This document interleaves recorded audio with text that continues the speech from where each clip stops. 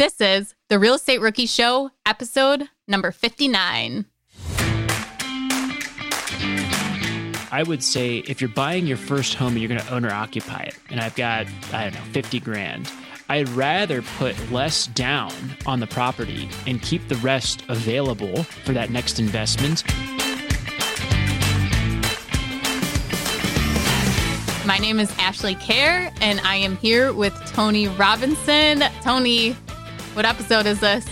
59er. Yeah, yay. Is everyone going to get sick of us doing that every episode that has a 9 in it? What do you call them for a walkie-talkie? What are we going to do for episode 99? Like that's going to be Oh my gosh, yeah. I'll have to go back and watch the movie and pull what the actual number he's saying, like the cell phone number he's giving or the phone number he's giving, and see how that correlates. But today, Tony and I are super fangirling, both of us, as we have Mindy Jensen and Scott Trench on the show. Yeah, for those of you that don't know, like Scott and Mindy are obviously the face of Bigger Pockets, especially Mindy. Like even when I first joined Bigger Pockets, it was Mindy's face all over the forums that you see, and she's responding to everything. So to have both of them on the podcast today was a really cool and exciting experience. But they came on to talk about their new book, which is all about first-time home buying. And we go really deep into all the different steps that go along with making that happen, which I think you guys are going to get a lot of value from. Yeah, we're going to talk about inspections. We're going to talk about different kinds of loans, including the FHA. And we just go into what the process looks like for buying your first property. This can be your primary residence, or this is applicable to an investment property. So this book will actually be available March 8th on biggerpockets.com in the bookstore. Are current interest rates making you depressed about cash flow? What if it didn't have to be that way? Rent to Retirement has 2.99% seller financing available on turnkey properties. You heard that right. That's a seller financed 2.99% interest rate where the average cash flow is over $900 per month. They also have options where you can put as low as 5% down on multiple investment properties with no PMI. Rent to Retirement is the nation's leading turnkey investment company that understands what it takes to be successful in today's dynamic real estate market. Their reputation speaks for itself with more 5-star reviews than any other company on the Bigger Pockets website.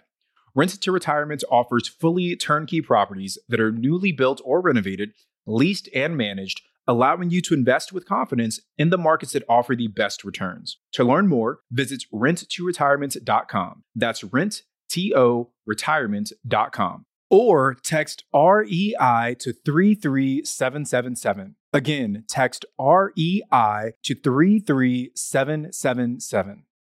Remember when you had to pay to get a lead's phone number? It was like the dark ages until Deal Machine made skip tracing a thing of the past. Now, with your Deal Machine plan, you'll get unlimited access to phone numbers and contact information for no extra cost. That's right, get high-quality, reliable information trusted by leading financial institutions, all fully compliant with the federal Do Not Call list. Explore over 150 data points, including age, gender, marital status, occupation, and a ton more. Trust me, this is the data you need for off-market deals. With new filters, people flags, and color-coded phone numbers, lead management just got a ton easier. Ready to step up your investing game? Sign up for a Deal Machine plan today and gain immediate access to this unlimited treasure trove of contact information and phone numbers. Just head to dealmachine.com/BP. Transform your lead generation and deal-making strategies with Deal Machine. Sign up today and start exploring the unlimited possibilities at dealmachine.com/BP. This show is sponsored by Airbnb. Did you know that I turned one of my first homes into an Airbnb? It's true. And it even helped me get the extra income I needed to launch my real estate career. So if you want to try your hand at making even more income with your property, Airbnb is the place to be. Your home might be worth more than you think. Find out how much at airbnb.com/host. All right, guys, we are super excited for today's episode. We have two really, really special guests joining us today. And honestly, this is like a surreal moment for me because I've followed these guys a long time before actually joining the show. So to be able to interview you guys is an absolute pleasure. But today we've got Scott and Mindy. Guys, thanks for joining us today. Thanks for having us. This is a lot of fun. I'm excited to be on The Rookie Show. Yeah, thanks for having us. We love what you guys are doing, and thanks so much for joining us with BP and doing such a great job every week on The Rookie Show. Oh, thank you, Scott. We appreciate that. So Mindy and Scott are the hosts of the Bigger Pockets Money podcast, and they do everything at Bigger Pockets. But why don't you guys dive in a little bit of why you guys are actually here today? You are going to talk to everyone about what? Yeah, well, Mindy and I have been working on a new book title called First Time Homebuyer, and we have a very creative naming convention with our book titles here at Bigger Pockets. So First Time Homebuyer is about getting your first home purchase. And we think it's just a really important topic because it's the largest financial decision that many people make in their lives. And I think it can really have tremendous consequences on a real estate investing career in particular. If you buy the big house in the hill, use up all your cash, and assume a big mortgage payment, it can be pretty difficult to get financing for that next rental property, let alone save up the cash for that down payment. So there's a spectrum of decisions around that. There's a spectrum of strategies to think about with your first time home purchase. And then a lot of tactics to help you get a good deal on that we think are really important to get you off the ground in your investing or wealth building journey. Yeah, I think it's important to note that this isn't just for, someone buying their primary or buying their, investment property. This is, you could be doing a house hack, your first property purchase ever. So for example, for me, I wish I would have had this book because when I married my husband, he already had a house and then we built a house. But when I actually went out and did my first transaction purchasing a property, it was an investment property, a duplex. And even though I owned 2 other houses with him, I had never gone through that process. And it was life-changing for me. Like, wait, I have to go get pre-approved? Like, I don't know what I'm doing here. So this is a great book for you guys to check out. But we really want to get into what it takes for a rookie investor to buy their first property. So Mindy, I want to ask you, in your experience right now, what is it like for a first-time buyer in the market with today's current market?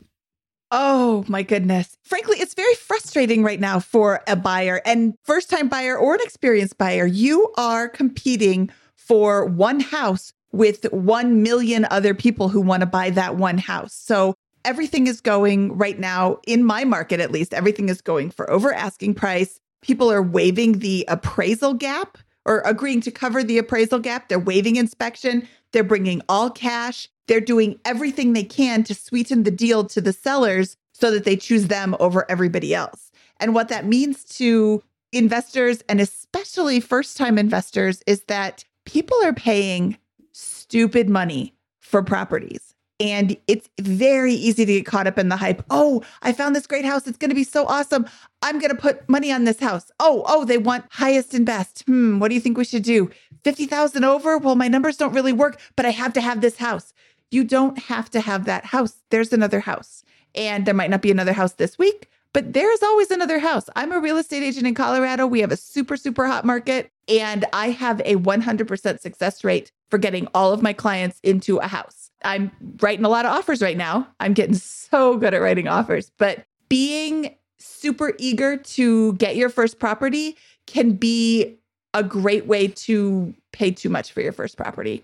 So my advice to rookies right now is run your numbers and make the offer that makes sense for you. And if you lose that property, it wasn't meant to be.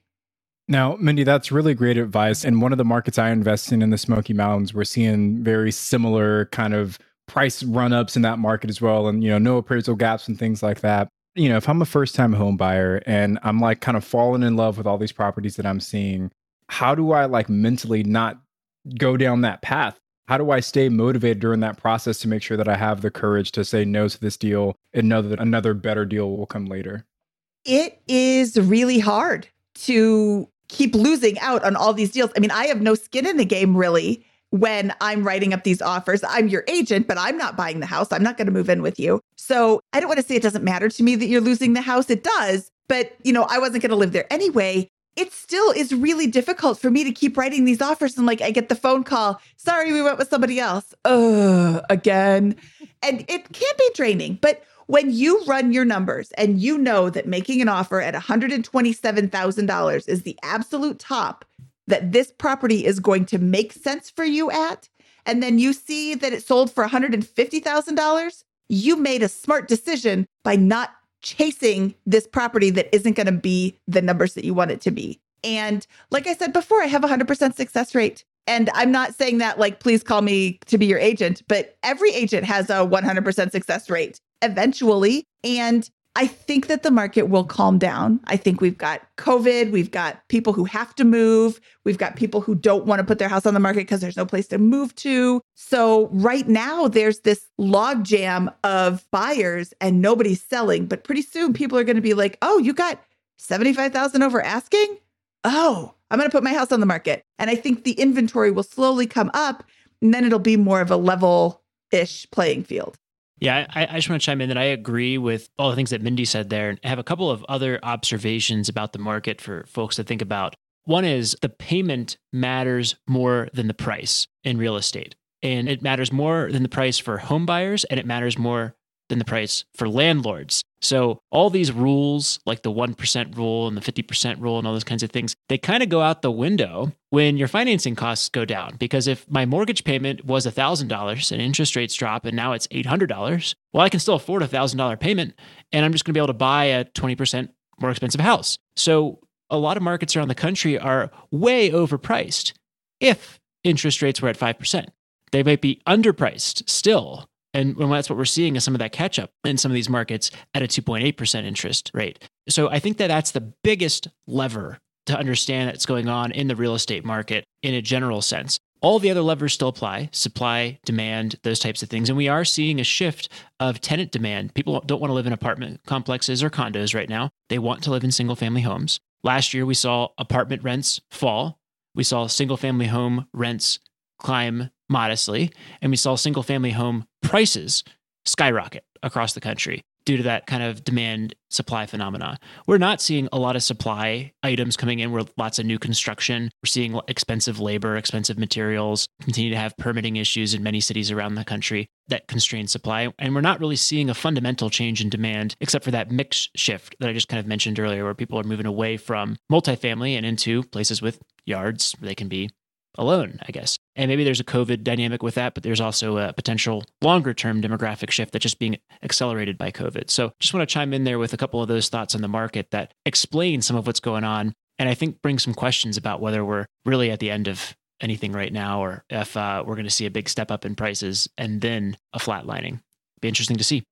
Now, I think something that's interesting is, there's so many unknowns in the market right now. Really, there always is, right? Like no one has the crystal ball. But I guess as you're going into purchasing that first home, you should always kind of be thinking about the future, right? And 5 years down the road from now, what is my plan with this property? So Scott, I guess, what's your take on exit strategies for your first home and how listeners should go about handling that? No, you nailed it. That's the word, is exit strategies. I think most is too strong, but perhaps most people buying their first home have one exit strategy in mind. It's called the buy and pray approach. And they buy the home and then they hope it goes up in value over time, or that they live there forever. And that is not good financial and home buying planning. That's not the way to go about this. What you want to do is you want to think about, like, what's going to happen? What's the typical outcome for these properties? Am I really going to live in this city? I'm buying a house in 2021. Yes, it's a pandemic year, but going forward in the future, that we have a highly mobile society. I could be moving in a different city to a different place.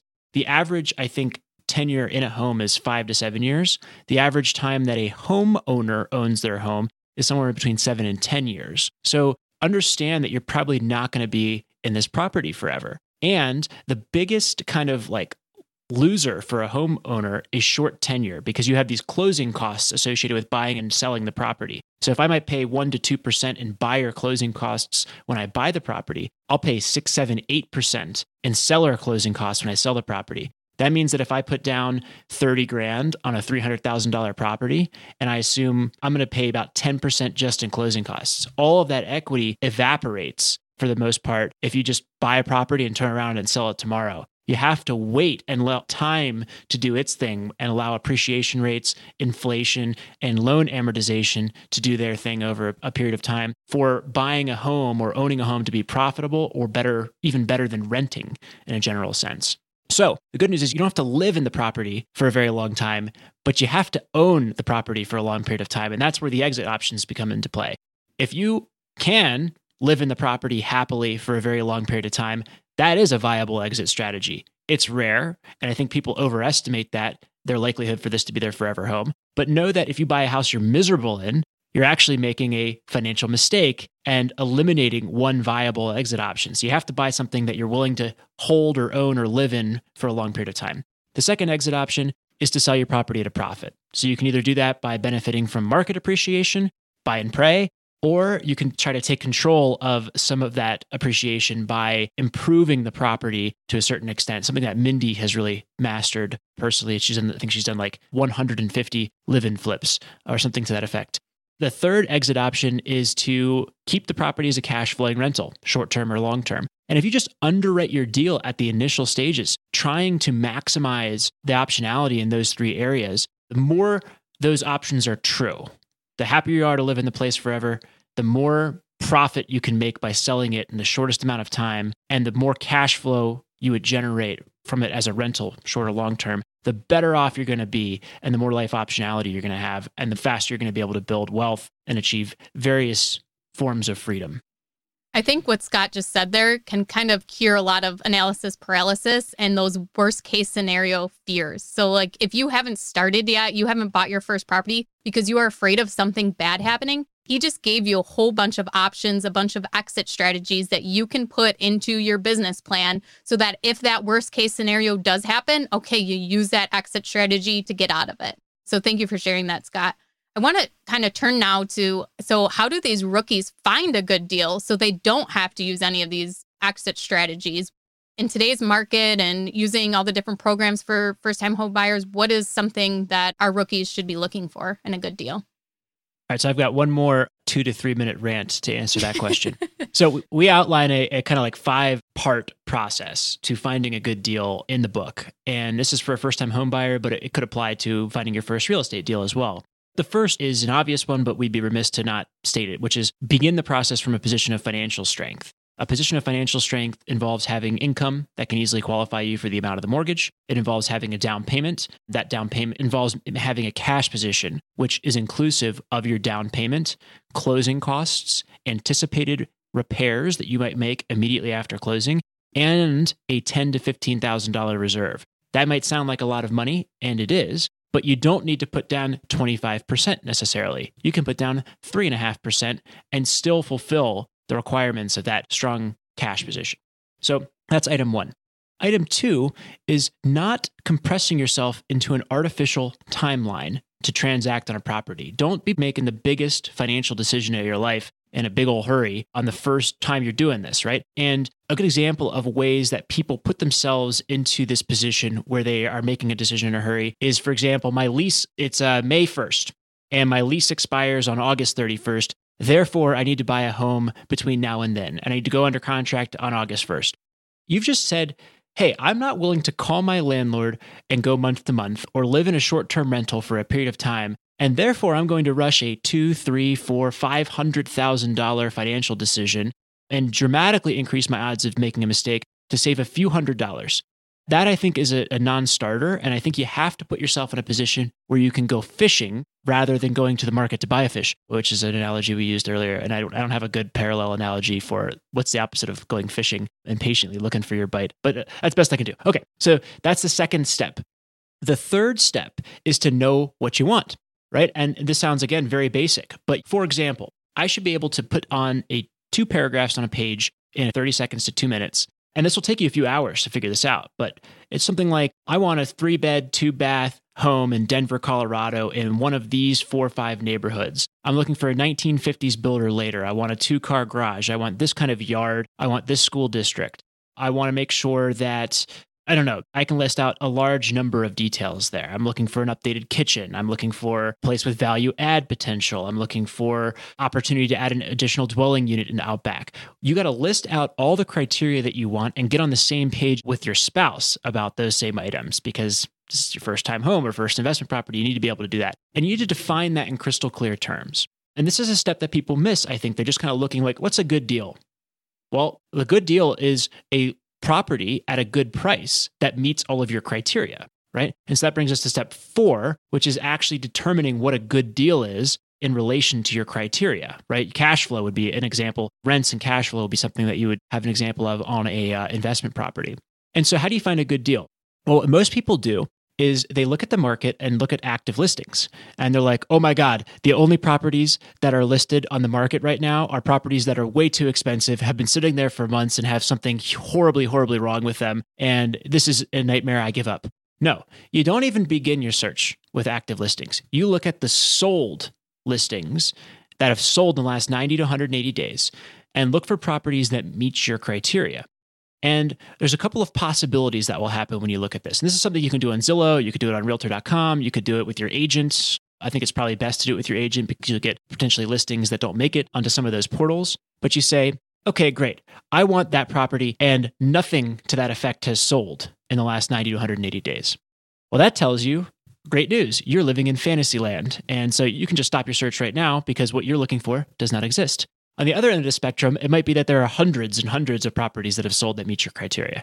In that case, you can begin narrowing and saying, no, I'm going to eliminate everything above this price and above that price and above that price. And when you whittle it down to something like, let's call it 10 properties in the last 180 days, that's when you know you've got a pretty good idea of what a good deal is in your market.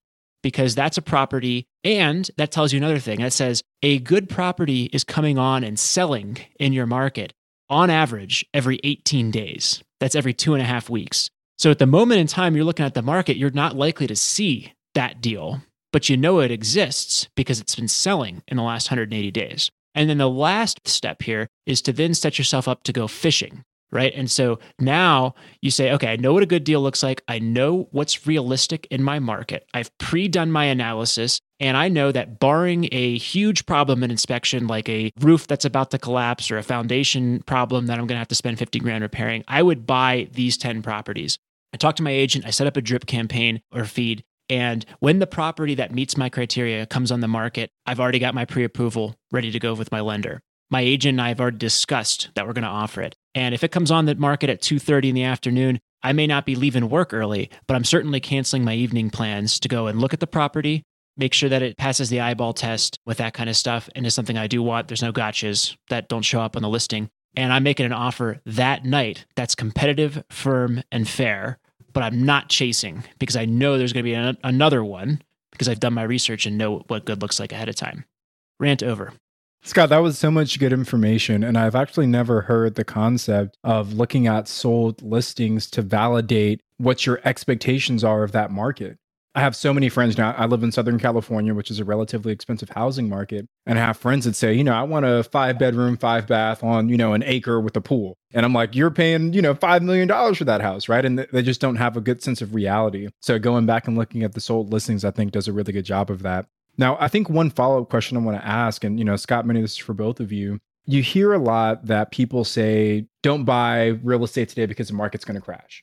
And, I'm hearing that today. I heard people saying that to me. I bought my house back in 2018. And, I had family members telling me, yeah, maybe you guys should wait because the market's going to crash. We bought our house a little over 2 years ago, and we've gotten almost $100,000 in appreciation since then. They're building the exact same floor plans of my house that are selling for almost $100,000 more today, right? So had we waited, we'd be paying that much more for our house. So what's your advice to people who are looking for that first home in terms of, waiting for this pending market crash or just going out and finding the right deal today?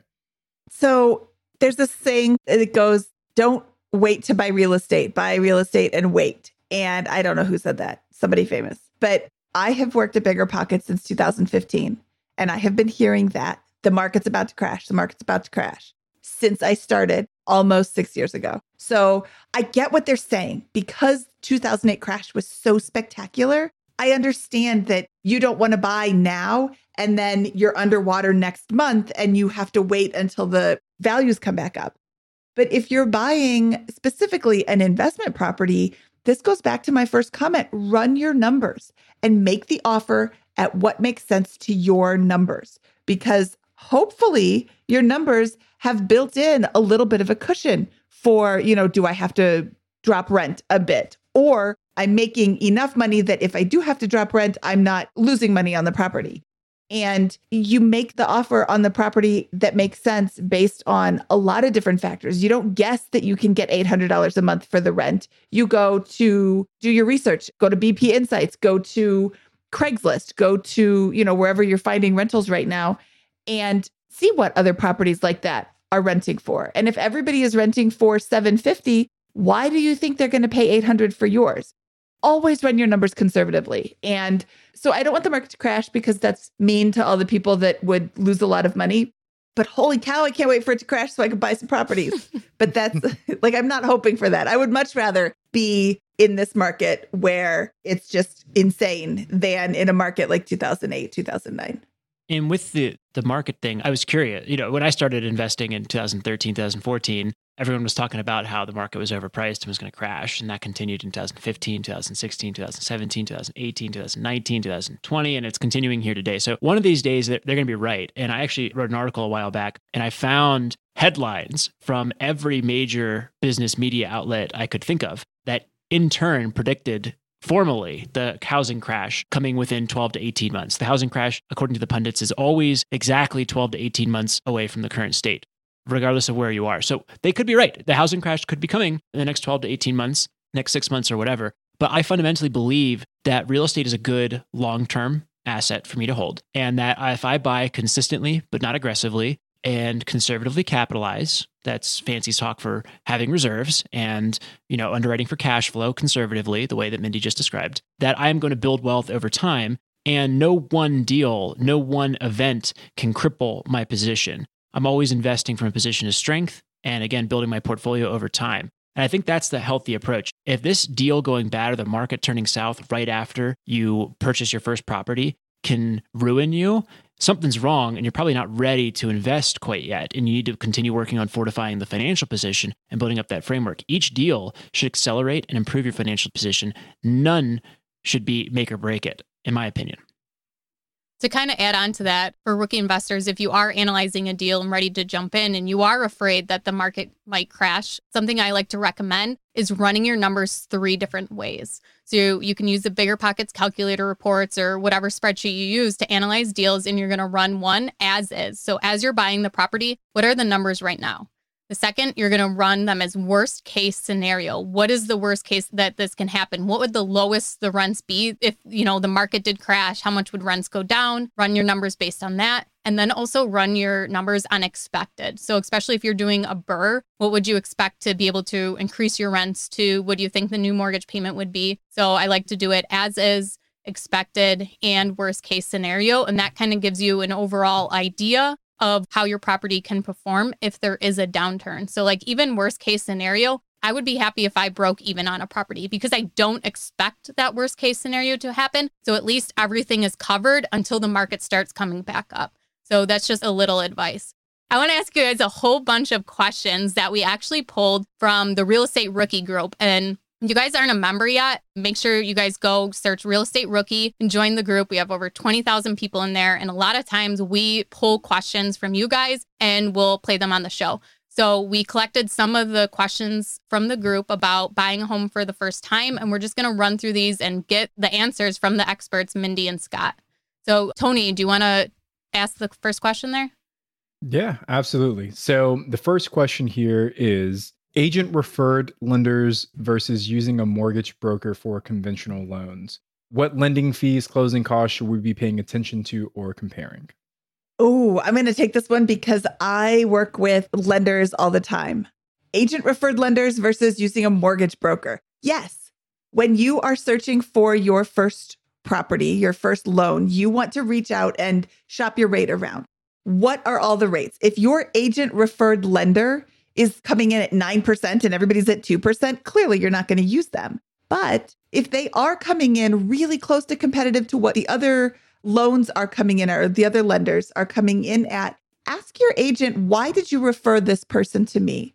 I think it's illegal for lenders to give kickbacks to agents, so I don't think they can do it for money. I have a lender that I use all the time, and the reason I refer him is because he's amazing. He does a super fast close. He's never missed a deadline for me. I've never had a deal fall apart because of him. And I can't say that about other lenders that I've used. So I have a great track record with him. When somebody asks me, why are you recommending him? It's because he's so awesome. I did 10 closings in November and December last year. 8 of them were with him and 2 of them were cash. He's just amazing. So ask your agent why they're recommending this person, because if they're really awesome, an extra 1/12 of an eighth of a 1/4% isn't going to be a big deal as opposed to losing the property because the lender dropped the ball. That works really well if you have a good agent. Yeah, well, yeah, I'm a good agent.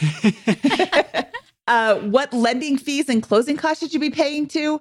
Fees. Anything that says it's a fee, an underwriting fee, an application fee, an origination fee, a rate lock fee. Anything that's a fee is something that you should really look at and compare. If everybody's coming in at 2.25% on the interest rate, what are all the fees? I mean, your fees can add up. Frankly, a rate lock fee, this is a family-friendly show, so I'm not going to tell you my true thoughts about it, but I think it's garbage. If you have... Mindy, sorry, I want to pause on that really quickly because I think maybe many guests or listeners, don't know what a rate lock is. So can you quickly clarify that for us? Like, what is a rate lock? How does it work?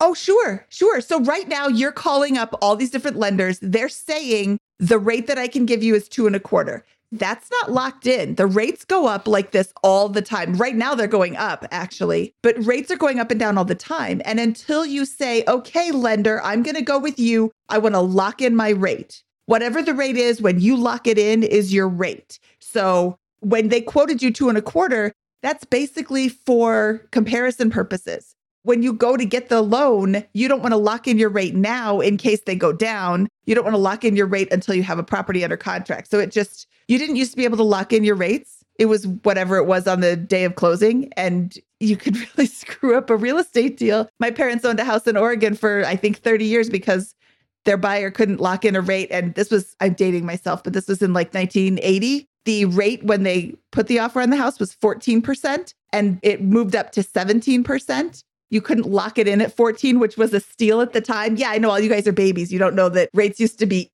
obscene. So yeah, that's what a rate lock is. You're just locking in the rate that they have quoted you. And it's got a deadline. So you lock it in for 30 or 60 days, whatever your closing period is. But if you miss that closing window, you actually have to pay to extend the lock, or you just get whatever the new rate is. So sorry about that. Yeah, no, thank you for explaining that to us. So to move on to our next question, for rookies that want to buy their first home, should they use an FHA loan with a low down payment and then save the rest of their cash for a second investment property? Or should they put more money towards their down payment, say 20%, and then use the equity they have in their house to purchase their second property, their investment property? What would be your advice on this? Yeah, so I think Mindy's a little bit closer to the tactical reasons, maybe to use a FHA versus conventional, those types of things with this. But at the highest level, thinking about it strategically, I would say if you're buying your first home and you're going to own or occupy it, and I've got,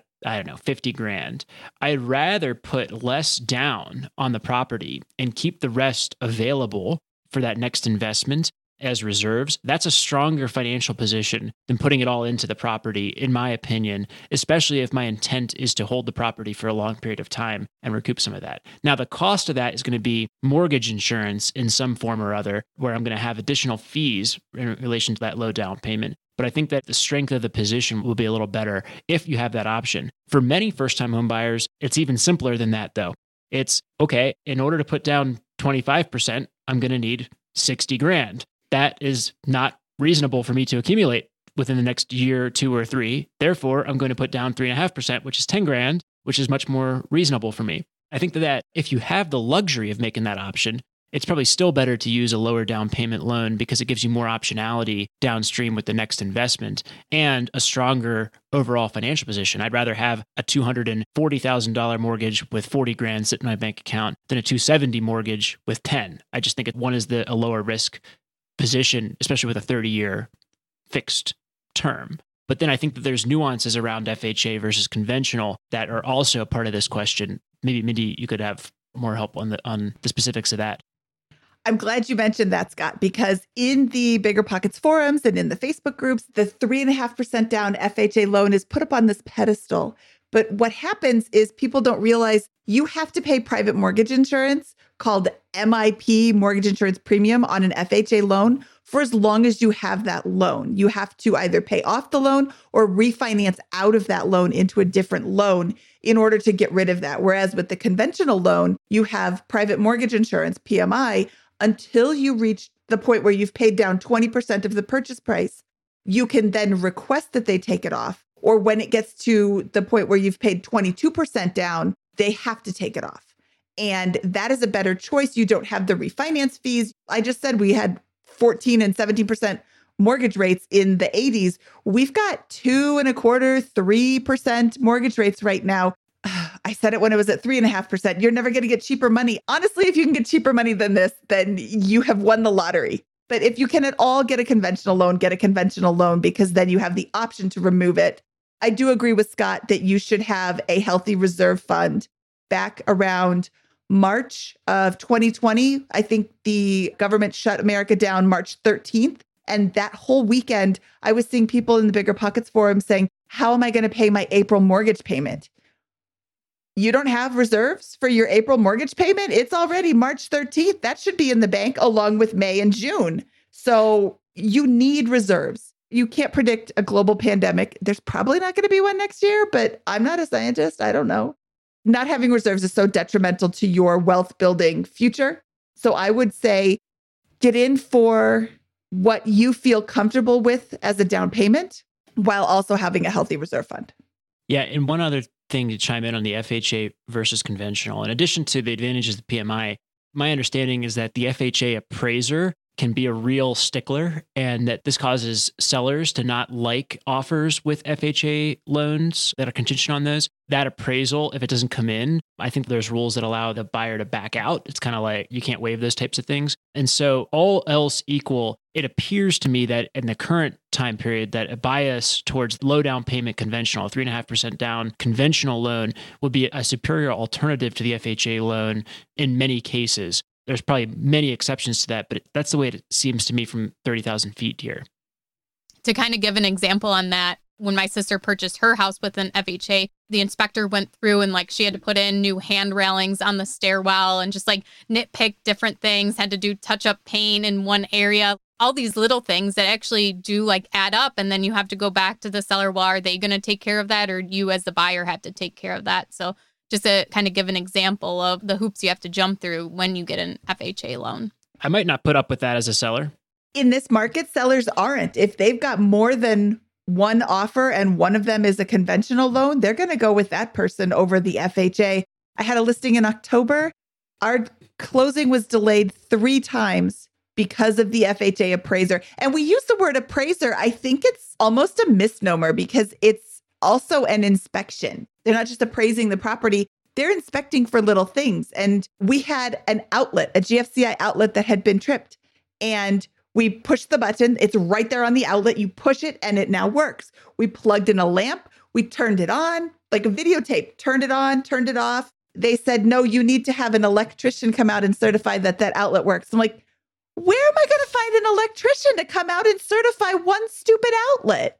I mean, it's really can be nitpicky. And so as a listing agent, I don't love your FHA loans. Can I say that? I'm not breaking any rules, am I?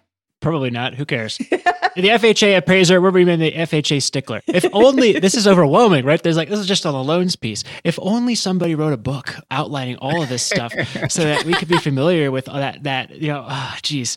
Okay. Boy, Scott, somebody really should sit down and write a book. Shameless self-promotion right for the there. first-time home buyer. Yeah. Well, one thing I want to add as well, right? Because there's a lot of different ways you can kind of play the loan type or the down payment. I've met some investors who go the conventional route and they put 20% down or sometimes even more. And that's the majority of their cash that they have available. But then they use a HELOC to then go out and use that to fund their real estate investing. So I have a friend, he's done now, I think 8 or 9 BRRRRs in Huntsville, Alabama by going with that method. He and his wife saved up a bunch of money. They put a big down payment on a house here in Southern California. They had immediate equity, and they use that to go out and fund their real estate investing. So there's some other options if you want to go down that path as well. I love that. And just this is a side tangent, but on the BRRRR topic, I really think it's a mistake to use a HELOC to finance a long-term rental. I also think it's a huge mistake to use private money or hard money to finance a BRRRR when you could use a HELOC. A HELOC is a way better alternative for cash and getting into those types of deals. But you always want to make sure you're refinancing at the end of that when you plan to hold the property with a long-term note. And here's why.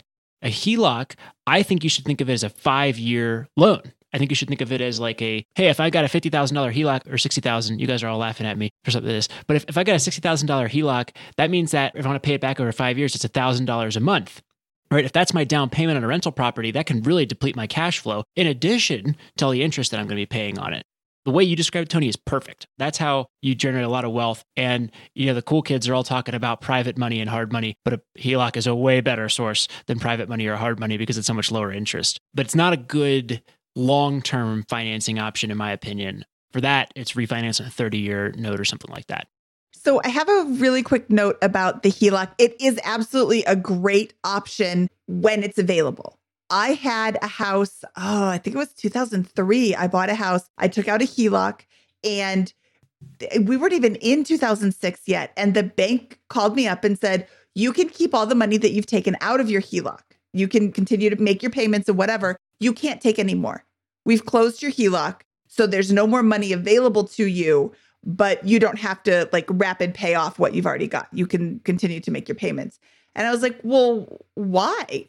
I didn't lose my job. The market hasn't changed. Why would you cancel this? They said, we're just canceling some HELOCs. I mean, it's been 20 years. I can't remember exactly why, but it was just so strange that they had canceled it when I had never missed a payment. I didn't even have all the money out of it that I could have had out of it. So I would say it's a great option, but know that it can be shut down on kind of the bank's whim. So it's not a guarantee, but yeah, it's a great option. And again, there's exceptions to all those rules. In a general sense, I probably was too strong with my wording earlier, but in a general sense, think about it as more of a short-term debt. It's probably not as good of a tool for a down payment. It's a really good tool for a rehab where you're going to refinance and pull that cash back out and then pay off the short-term debt, the HELOC. Yeah, we see a lot of folks do that. So I want to jump into the next question here. So the next question is, does your agent need to be able to find off-market deals for you as well as what's on the MLS? Or are you, the home buyer, supposed to work to find the off-market deals? So in general, let's be realistic. Most people buying their first primary residence aren't doing this off-market. So that's the short answer. The longer answer is that regardless of whether you're buying on or off-market, you need to know what you want and know what a good deal looks like, right? And so you get there by doing what we talked about earlier, the process to determine what a good deal looks like and what's realistic. From there, it doesn't really matter if you get it on or off market. And I think off market can give you access to more opportunity and potentially a better deal. But I know that in some markets, there's some skepticism about whether off market is really, truly that much different than on market and whether there's not more problems maybe being masked in that off market category. Like in Denver, are you really getting a better deal if you go off market right now? Everybody knows that if they go on market and sell at a reasonable price, they're going to sell quickly and for top dollar. So is that a reality? So I think that that's the question to be asking. And I would think all the deals should be flowing through your local MLS. So it's not like you're missing off-market deals if you just do the study and look at sold listings that we discussed earlier. So I don't know if that's a helpful answer, but that's what I got for that one. I want to tag on to this because I am an agent and I also have a full-time job at Bigger Pockets. I don't really have time to be out there looking for off-market deals. There are other agents who are full-time agents. All they do is real estate all day long, and they can have access to off-market deals. If your agent has an off-market deal, are they going to send it to you, the rookie who's done 1 or 0 deals? Or are they going to send it to Tony, who has bought 57 houses from them last week? I think that expecting your agent to do all the work is not a realistic expectation. I think you should absolutely be prepared to do the work. I mean, your agent doesn't know exactly what is going to make your heart sing as much as you do. So I do think that you need to be able to do the work, and it's just a bonus when your agent can find you an off-market deal. But to expect them to just sit there and pump off-market deals to you, I think is unrealistic. Mindy, the second part of that question was if you can dig into other types of loans besides FHA and conventional, like Home Ready, Home Possible Loans, USDA. Do you have any experience with that? I really don't myself. I love this question. I'm super excited about this question. So the USDA loan is based on geography.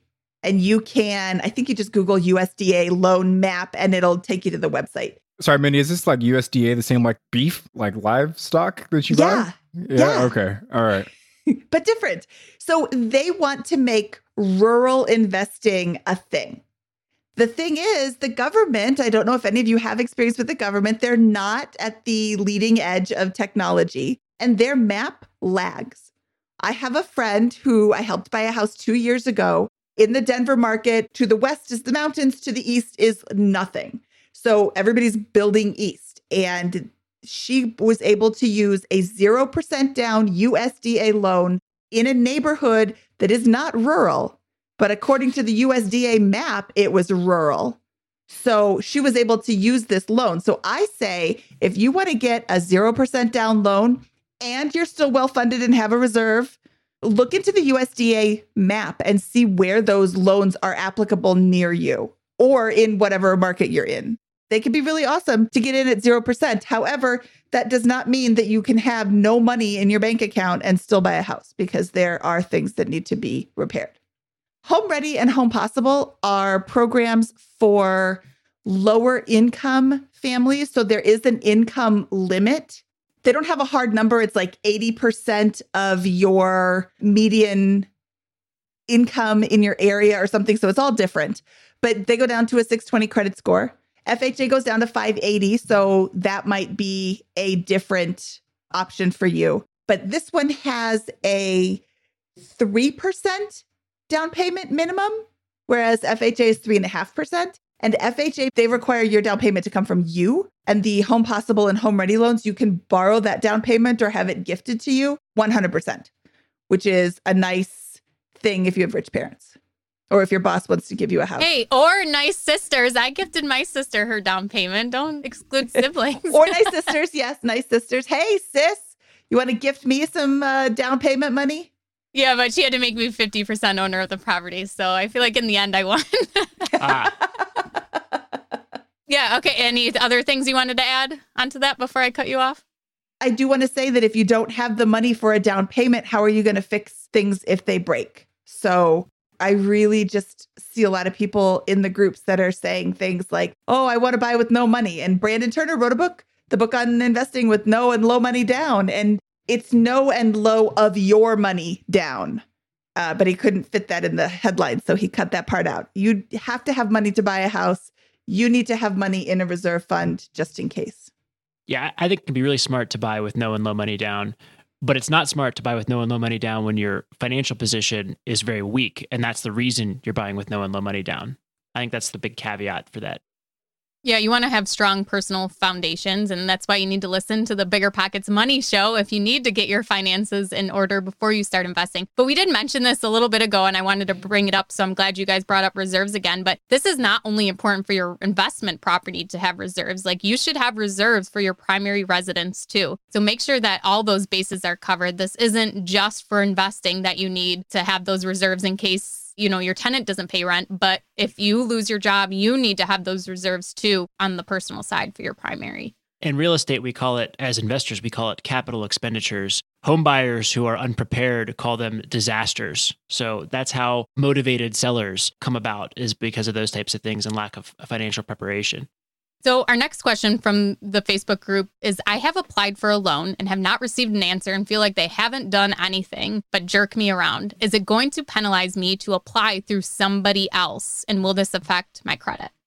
So that was one of the questions we received in the Facebook group. And I think that's a great question. Like, how do you shop loans and having your credit run so many times? Do you guys want to explain that for us, please? Yeah. So you are considered shopping the rate when you apply to 200 different lenders within a 30-day window. The bank, the credit score people, the government doesn't think that you're trying to get 200 loans. They think you're just shopping a rate. So I would say apply to everybody. And in this specific situation, I would say make sure you red flag that person and never apply to them again. But go out to other people and apply within a 30-day window. I like to do it in a week just to be super tight. Then I'm not comparing rates from January 15th to rates from February 15th. I'm doing it all right in a real tight timeline. But yeah, if this guy is not getting it done, find somebody who will. And there are lots of lenders out there. Yes, lending is taking longer. Yes, refinances are taking longer, but they're still happening all the time. So this person is a jerk and you need to kick them to the curb and find a good lender. And I just want to add to your point, Mindy, about doing them all in the same week. You're basically giving the bank the same information. So you might as well just populate that email, send it to one, send it to the next, send it to another one. Like while you have it all together, go ahead and send it, because even if you wait one more week, the next lender is going to want that next week pay stub. And you have to gather that information. So I love that idea of just getting it in, giving yourself a week window and reaching out to those banks. That's a good point. And for this person, maybe it's 30 days now past when they asked that question. Let's not overthink it. It's probably not that big a deal to just go and restart the process, even if it is twice in 2 different 30-day periods. Just do your next one, shop around, and you'll have 2 inquiries. It's not going to like devastate your credit position or your credit score. If you're right on a bubble that you think is really important, like, I don't know, 640 versus 650, where there can be some cutoffs in some of these types of things with interest rates, maybe that makes a difference. But in general, it's going to be only like a few points that are going to be hit temporarily for the credit inquiries. In most cases, just go ahead and start the process again. But this time, just do 5-6 lenders at once in that 30-day window, so you're not worrying about the multiple inquiries again. And vary the type of people that you're talking to. You want to talk to credit unions. You want to talk to local banks. You want to talk to big chains. You want to talk to mortgage brokers. I had a go-to lender for like 11 years, and he was a mortgage broker out of Kansas City. I don't remember which Kansas City. Doesn't matter. I've never lived there, but he was licensed in all 50 states and he had great rates. All right. So for the next question, I want to talk a little bit about the Zillow Zestimate and Redfin property evaluations, because I know this comes up a lot for first-time home buyers as well. So this question is, I have my first property under contract as of last week. We are purchasing the house for below the Zillow and Redfin estimates. When the bank does the appraisal, do we have access to that information to better understand the equity we will have in the house, or do we need to have an appraisal of our own to better gauge this? The value of the property will determine our next moves. Okay, you are paying for the appraisal. It belongs to you. They will give you all that information. And it's like a 10-page report. I want to make a note about appraisals, because it used to be that you could just say, oh, I want Bob Jones to be my appraiser. And then Bob Jones would come out, and lo and behold, the $657,000 actual house is worth $750 according to Bob Jones. And that's how 2008 kind of started to crumble, because appraisers were not being totally forthcoming. So they have changed the laws. And now you can't say, I want Bob Jones. You have to say, hey, lender, I want an appraisal. For a lending, if you just want to go out and get your own appraisal, you can hire anybody you want. But if you want for the purposes of getting a mortgage, you say to the lender, okay, go get the appraisal. The lender reaches out to an appraisal management company and says, hey, I have an appraisal in this state. And the appraisers grab it and go do the appraisal. So the bank actually can't talk to the actual appraiser. They can only talk to the appraisal management company. However, since you have paid for that appraisal, it is yours and you should get all the information from it. And if you don't, I would pitch a fit with the bank. One follow-up question to that. What are your guys' thoughts on like the Zillow's estimates and, the Redfin property values? Are those reliable numbers? Should I be using those to kind of gauge my buying decisions, or is there a better way to do it? I'll quote an anonymous source here who has a little joke that says the A in the Zestimate, or the A in Zillow, stands for accurate.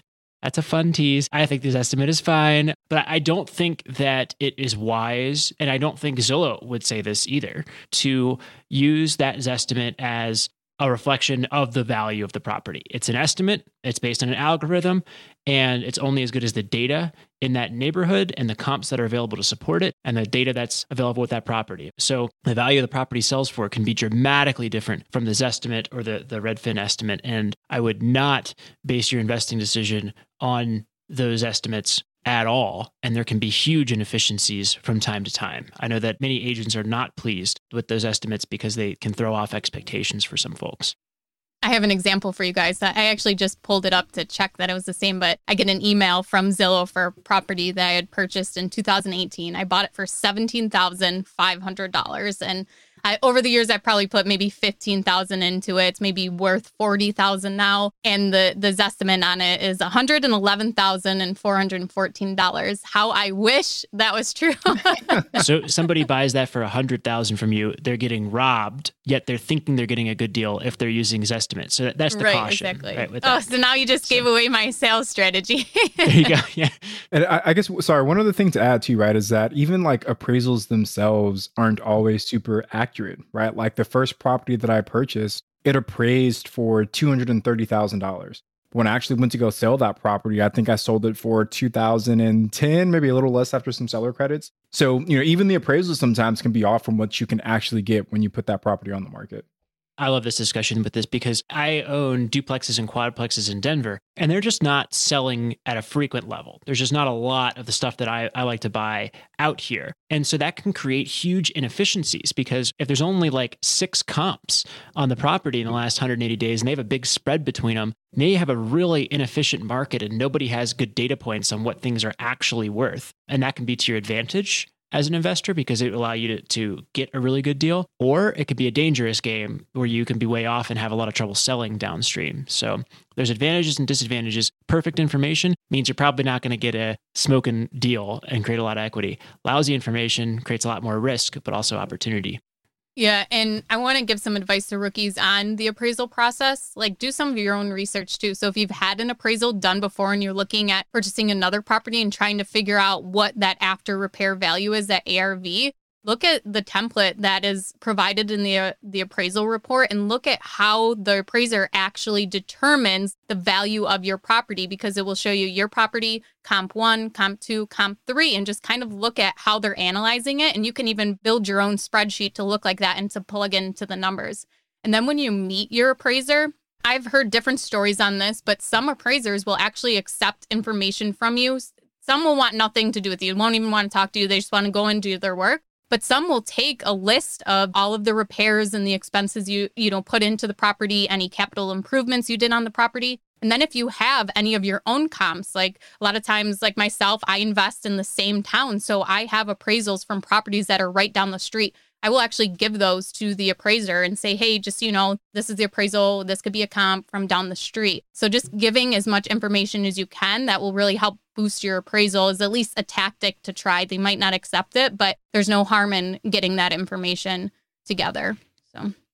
Yeah, you're doing a good bit of this work if you buy into what I talked about earlier, where you do it looking at the sold listings first, having defined what you want. You're doing a good bit of the appraisal work, at least that which you can do without actually touring the property and inspecting it, looking at all the systems and those types of things prior to this by looking at sold comps. Because that's like the 80-20 of what the appraiser is going to do, and looking at comps anyways to come up with that value. So ideally, if you've done your homework and are really kind of clear on this, you shouldn't be surprised by the appraisal. Doesn't mean it won't happen, but it's just, I think lessen the odds of that being a nasty shock, good or bad. Remember when you had to pay to get a lead's phone number? It was like the dark ages, until Deal Machine made skip tracing a thing of the past. Now, with your Deal Machine plan, you'll get unlimited access to phone numbers and contact information for no extra cost. That's right, get high-quality, reliable information trusted by leading financial institutions, all fully compliant with the federal Do Not Call list. Explore over 150 data points, including age, gender, marital status, occupation, and a ton more. Trust me, this is the data you need for off-market deals. With new filters, people flags, and color-coded phone numbers, lead management just got a ton easier. Ready to step up your investing game? Sign up for a Deal Machine plan today and gain immediate access to this unlimited treasure trove of contact information and phone numbers. Just head to dealmachine.com/BP. Transform your lead generation and deal-making strategies with Deal Machine. Sign up today and start exploring the unlimited possibilities at dealmachine.com/BP. This show is sponsored by Airbnb. Did you know that a long time ago, before I ever started my real estate business, I turned one of my first primary residences into an Airbnb? And that's the extra income that I needed from Airbnb that gave me the confidence to go out and work for myself and eventually quit my 9-to-5 job. And now I have dozens of Airbnbs all over the country. I've even partnered up with the old David Green on a recent property in Scottsdale to take our portfolio to the next level. And of course, we host it on Airbnb. But you don't need to be a full-time real estate investor to start on Airbnb. As a matter of fact, I was self-managing 10 properties while working my 9-to-5 job, so I know anybody can do it. Think about it this way. You're looking for extra income and going on a vacation. Wouldn't it be great to rent out your space and let your property pay for itself while you're gone? I did this one time. I pitched my wife and my roommate, because we were house hacking, on the idea of renting out our home, and it paid for all of our expenses on a trip to Mexico City. So go and give it a try. It might just change your life, just like it did mine. And I really do mean that. Your home might be worth more than you think. Find out how much at airbnb.com/host. Rookies, 2024 is the year to start protecting your rental properties with an LLC. But you don't have to do all the paperwork and filing yourself. Corporate Direct is your professional and affordable option for getting your LLC done right. They handle the state filings, draft your operating agreement, and act as your registered agent. They'll even help you comply with the Corporate Transparency Act, a new federal disclosure law affecting every real estate investor. Corporate Direct is a family business founded by attorney, author, and rich dad advisor Garrett Sutton over 35 years ago. Now, his son Ted is a licensed attorney working with him. Together, they've helped thousands of real estate investors form and maintain their LLCs and protect their assets. If you're trying to build a real estate portfolio, do not skip the LLC. Head over to corporatedirect.com/biggerpockets to schedule a free 15-minute consultation with an incorporating specialist. Mention Real Estate Rookie and get a $100 discount on your formation. That's corporatedirect.com/biggerpockets.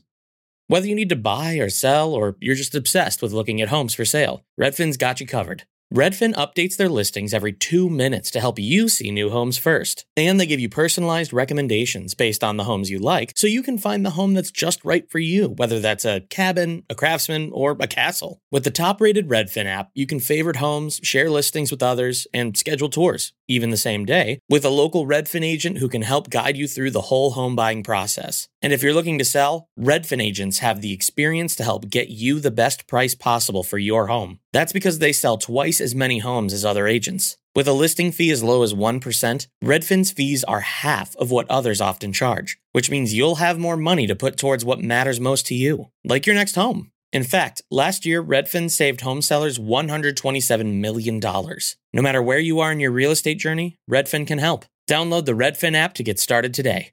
Tony, do you want to go ahead and take us through our last question, or do you want me?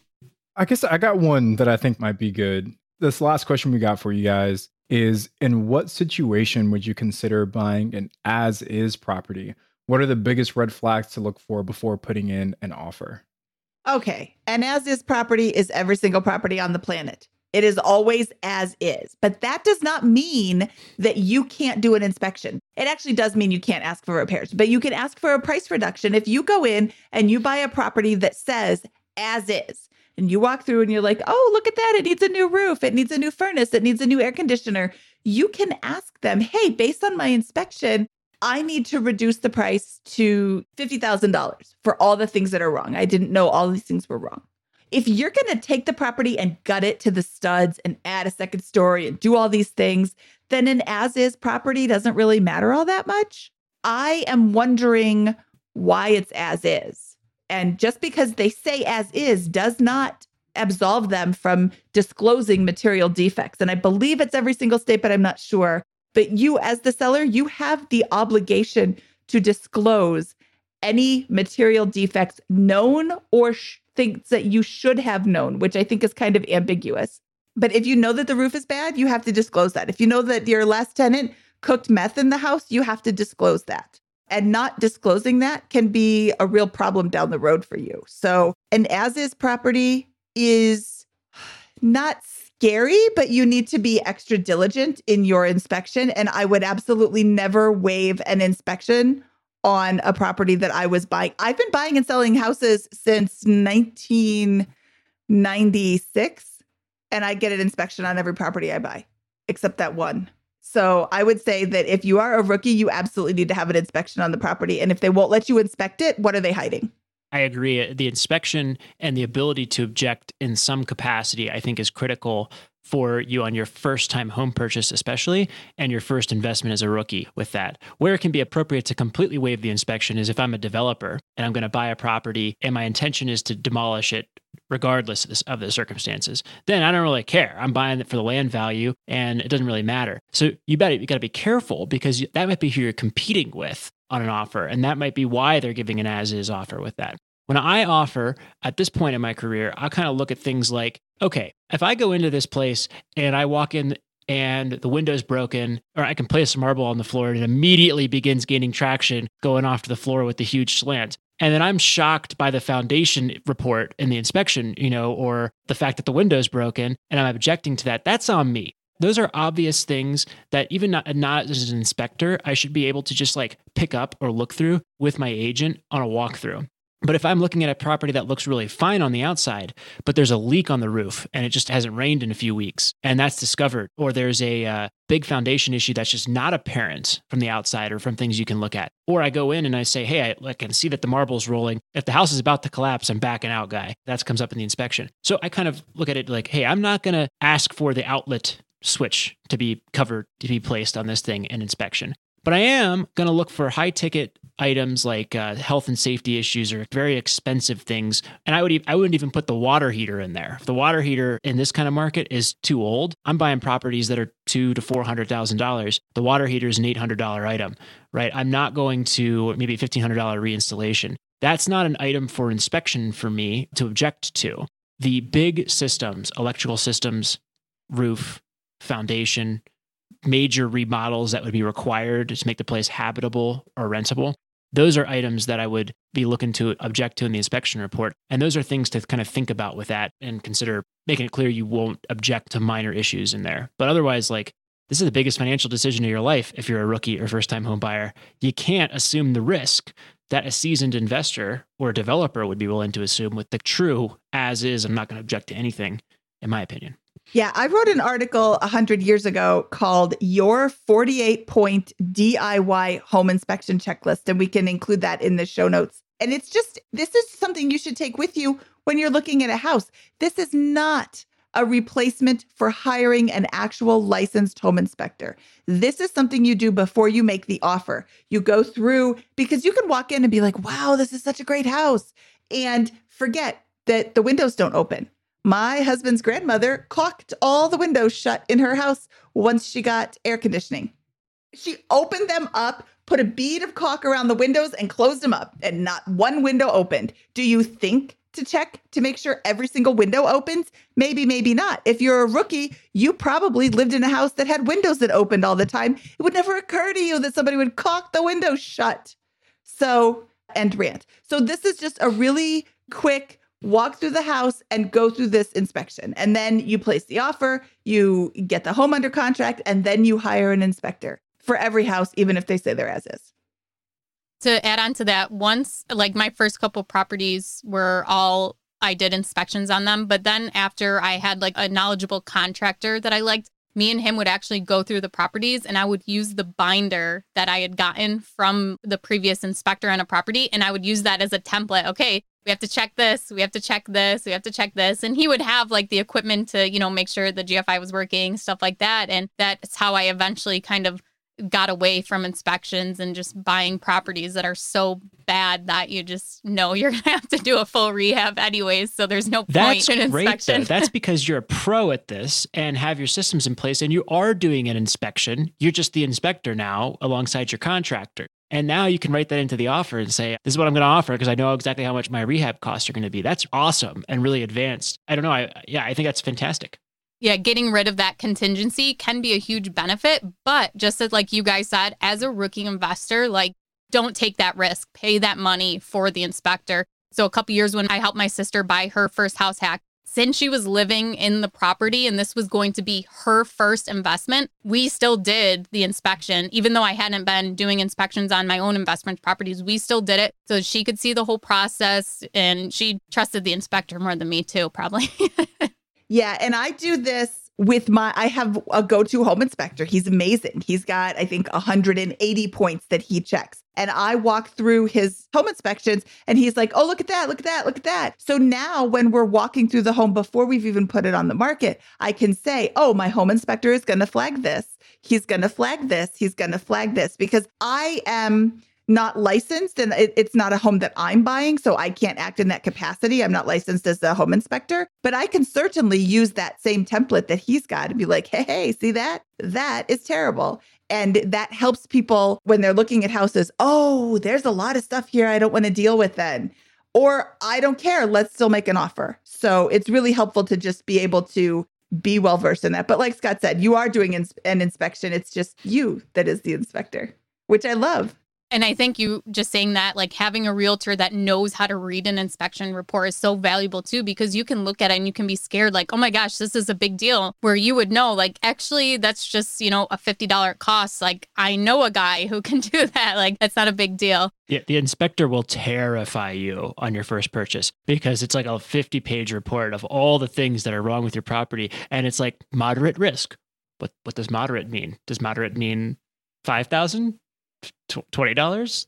I don't have to do anything. He's just noting that this is like, I don't know. And so that's where I think that good agent can really come into play and help out. They can't tell you, no, it's not a big deal or not, but they can kind of guide you through what to worry about and what not to worry about. And we also have a third of the book, if only someone wrote a book about this, devoted to describing some of the common things that can terrify people in these inspection reports. And Scott, one of the things that my partners and I are doing, especially for our stuff that's out of state, is we'll send our handyman or our contractor to the property on the day that the inspection's being done, so that as the inspector is like pointing out all these things, our handyman is putting together what his repair estimates are. And then we submit that to the seller, like after we finish our due diligence, and say, hey, we need a reduction of this much. So I think we just, like on our last property, we saved like almost $10,000 by following that process. I love this. And I have a question here for both of you guys, because both of you guys have a similar approach where you bring your professional to the inspection so you can get the bids out in real time. If I'm a first-time home buyer or investor and I want someone to do that for me, I believe that a good contractor is going to size me up and think that I am a huge risk of somebody just looking for free consulting who's not going to pull through that. How would I potentially put myself in a position to have a chance for that contractor to come along with me who's actually quality for that and convince them? It's actually pretty easy. You just pay them. You offer to say how much is an hour or 2 hours of your time worth. Even if it's $100 or whatever, it's better to get that estimate up front and to know it than to wait until you've already got the deal, then have them come through when they know you've got the property and own it and they have more of a chance of getting the deal, and where the estimate can be way higher than you expected. It's worth to spend that little bit of money up front having them come along. So like, anytime a contractor comes with me, I am paying them for their time. Easy, obvious answer that never occurred to me. Thank you.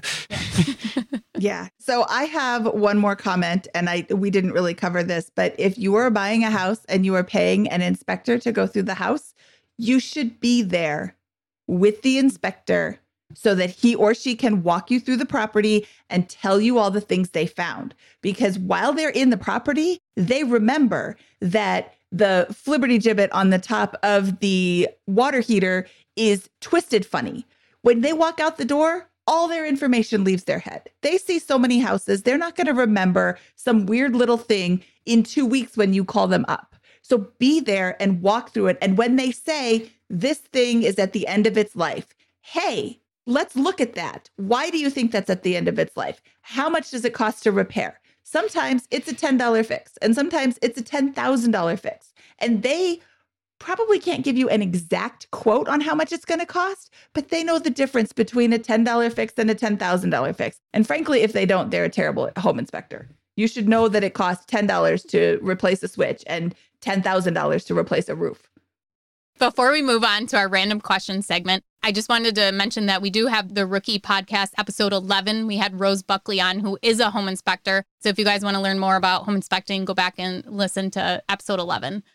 So, Mindy, I'm going to ask you a random question. So since this is the Rookie Show, and we usually really dig into a rookie deal, if you could share with us, just break down one of your first deals that you did, a live and flip, just kind of give us the rundown on how that went, what the numbers were like. Oh, we're digging into the archives here. So my very first property was purchased in 1996. It was a condo. Let's see, I paid $49,900 for it. My mortgage payment was $400 a month because I had a 7% interest rate. And the HOA fee was $200 a month. It was $200 a month for the first month. And then the second month, they sent a letter that said, hey, we need a new boiler and we don't have anything in reserves. So everybody's HOA fee is now double for the next 4 years. Oh my God. And I was like, what? That was not in my budget at all. And I bought the house because it was so ugly that I could get it for a lower price. I say house, I mean condo. It was horribly ugly. I painted every single wall. I replaced the flooring in the kitchen. I replaced the kitchen light, the dishwasher. The whole reason I bought the house, because Bigger Pockets wasn't around then and I didn't know about investing. I just wanted to stop wasting my money on rent. So I bought it because I had a dishwasher and the dishwasher was broken when I moved in. Thanks, home inspector. I did not have a good home inspector then.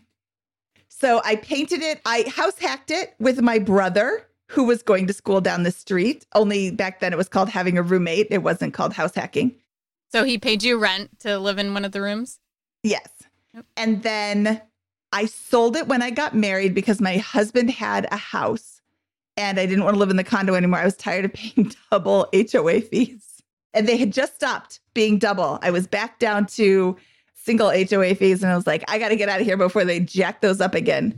So I moved into his house. I sold it for $75,000. I ended up paying off all of my like little random debts and entered the marriage. Like we signed the contract while I was on my honeymoon. My dad signed it for me. And I came home and sold it. And I said, yeah, I want to do that again. That was a lot of fun making $25,000 just living in a house. It turned out that all of those double HOA fees, all of my mortgage payments, all of everything, it cost me $1,000 a year to live in that condo. So yeah, I don't buy condos anymore. I really don't like condos. I don't like having no control over the HOA fees, but that was a really good investment for me because it propelled me on this path. And look at, you thought that it was a bad investment once they jacked up those HOA fees. Like you thought, oh no, like this is not good. It's eating into my budget. I'm spending too much money. And then in the end, it turned out to be a good deal. And it started your real estate investing journey. That first deal is always crucial. It is. It is. I mean, I had kind of a bad experience doing it, but it turned out to be great. All right. So, Scott, my question is for you. Now, in addition to the book that we've been talking about for the last hour or so, you're also the author of another book, right? Set for Life.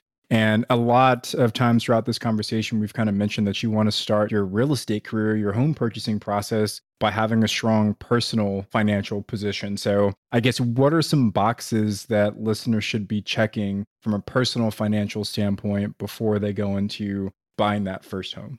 Oh, great question. So I think that, we already talked about the down payment, having the down payment, the closing costs, expected repairs, and then an emergency reserve as kind of that like checklist box of things. So I'll instead answer this question with the framework for thinking about wealth building and financial freedom, generally speaking. So you should understand that there are 4 levers that you can pull in building wealth. You can spend less money, you can earn more money, you can deploy your accumulated capital and invest it, or you can create assets. And so I think that the journey comes down to where am I today and what are my biggest levers? And most people who are full-time self-employed are going to start with the spending less as going to be the most immediately actionable lever. It's hard to build a business if you're working a full-time job. It's hard to earn a great investment about investing if you have nothing to invest. And it's hard to inflate your income if you're working a salary. So that's where it comes down to. And I think it's basic 101.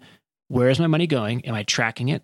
Am I moving the big levers, the biggest levers being housing, transportation, and my food budget? That's 66% of most Americans' household spending is just in those 3 categories. And am I making smart choices to keep those fixed costs low over time? And am I disciplined on a day-to-day basis? And from there, that should help you accumulate lots of liquidity and make all of the rest of this journey that much easier. The development of that financial foundation being automatic with that mentality. Great answer, Scott. And you obviously go into your whole framework of being financially smart in your book, Set for Life. So listeners, if you guys haven't checked that one out, that's another good book to add to the reading list. But Scott, man, you guys have added a tremendous amount of value to the listeners today. I'm sure they gained a lot from this conversation. But before we wrap up, I just want to give a quick shout out to one of our Ricky rock stars. Now, for those of you that are listening, if you want to be shouted out on the show, join the Real Estate Ricky Facebook group. I think there's like 23,000 people in there last time I checked, which is absolutely insane. So we're pulling folks from that group to give them a shout out on the podcast. Today's Ricky Rockstar is Nolan Yamada. So Nolan, he said, I just sold a car that I love, and I will be driving a 97 Tacoma in order to lower my DTI one step closer to my first deal. That is absolutely amazing. I love that mindset, Nolan. And you guys are, maybe if you're watching the video, you can see Mindy and Scott kind of throwing their hands up in praise right now too. Well, what do you got, Scott? That's right. That's exactly what we just talked about, right? Like that car expense after food, after buying reasonable food from grocery stores, selling your car and making that decision, that is the kind of thing that will propel you forward on your financial journey. That will make everything else easier. That's $20,000, $30,000, $40,000 over a 3, 5, 6 year period and not lost appreciation, lower payments, those kinds of things. That's another rental property. So great job, Nolan. That's awesome. I was just going to say, I think that's awesome. One of the questions we ask all of our guests is, what is your biggest financial mistake? And fully, 65% of people's answer is, I bought a car that was too expensive. I bought a brand new car. So that's great. Good job, Nolan. You can always buy that car back. In cash, downstream, after you're rich. And once you get rid of that car payment, you'll never want to go back either. It's a different feeling, I guess, once you have that car paid off and you see what you can actually do with that money instead of letting it sit in a depreciating vehicle. Yep. Nothing wrong with a nice car, just an anchor in the first day. Sorry, I'm interrupting. Thank you guys so much for joining us today. Can you let everyone know a little bit where they can find you, reach out to you, Instagram, Facebook, biggerpockets.com? Yeah, sure. You can find me at biggerpockets.com. You can just search in the search bar, the member search. And then I'm on Instagram at Scott_Trench, much less active on Instagram than both you guys. But there, if you want to look at some old posts, I guess, selling that real hard. And then our book, First Time Home Buyer, is available at biggerpockets.com/FTHB or biggerpockets.com/homebuyerbook. I am the community manager at Bigger Pockets, so I am all over the forums there. I'm also in the Real Estate Rookie group, the official Bigger Pockets Facebook group, and the Bigger Pockets Money group. So if you need to connect with me, you can get me on all of these social medias at Mindy at BP. That's MINDYATBP. But Bigger Pockets is the best way to get in touch with me. You can email me, Mindy at biggerpockets.com. Thank you guys so much for coming on the show. And if you guys took a lot of value from the show, make sure you check out their book. It will be available on March 8th. So if you haven't already, make sure you guys join us on Facebook, the Real Estate Rookie Facebook group. Just search Real Estate Rookie. It should come right up. And if you like the show, please leave us a review on Apple Podcast. And today's notes, all of the different things we talked about, articles will link. You can find those at biggerpockets.com/rookie59. Thank you guys so much again for being on the show. Thank you for having us. We had a great time. We really appreciate it. And thanks for the nice plug. We appreciate that too. Yeah, this is a lot of fun. I enjoyed talking to you both again. I am Ashley at Wealth from Rentals, and he's Tony at Tony J. Robinson. And we will see you guys on this Saturday for our next Rookie Reply.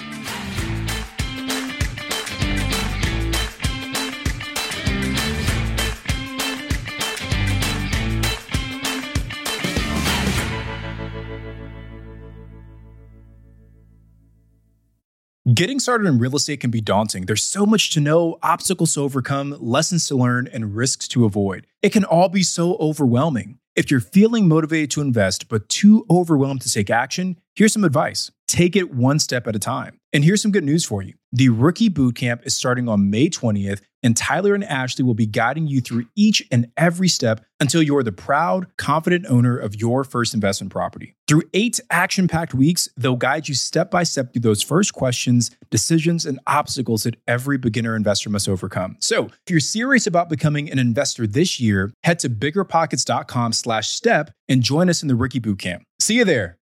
The content of this podcast is for informational purposes only. Past performance is not indicative of future results, and all host and participant opinions are their own. Investment in any asset, real estate included, involves risk. Use your best judgment and consult with qualified advisors before investing. Only risk capital you can afford to lose. Bigger Pockets LLC disclaims all liability for direct, indirect, consequential, or other damages arising from reliance upon information presented in this podcast.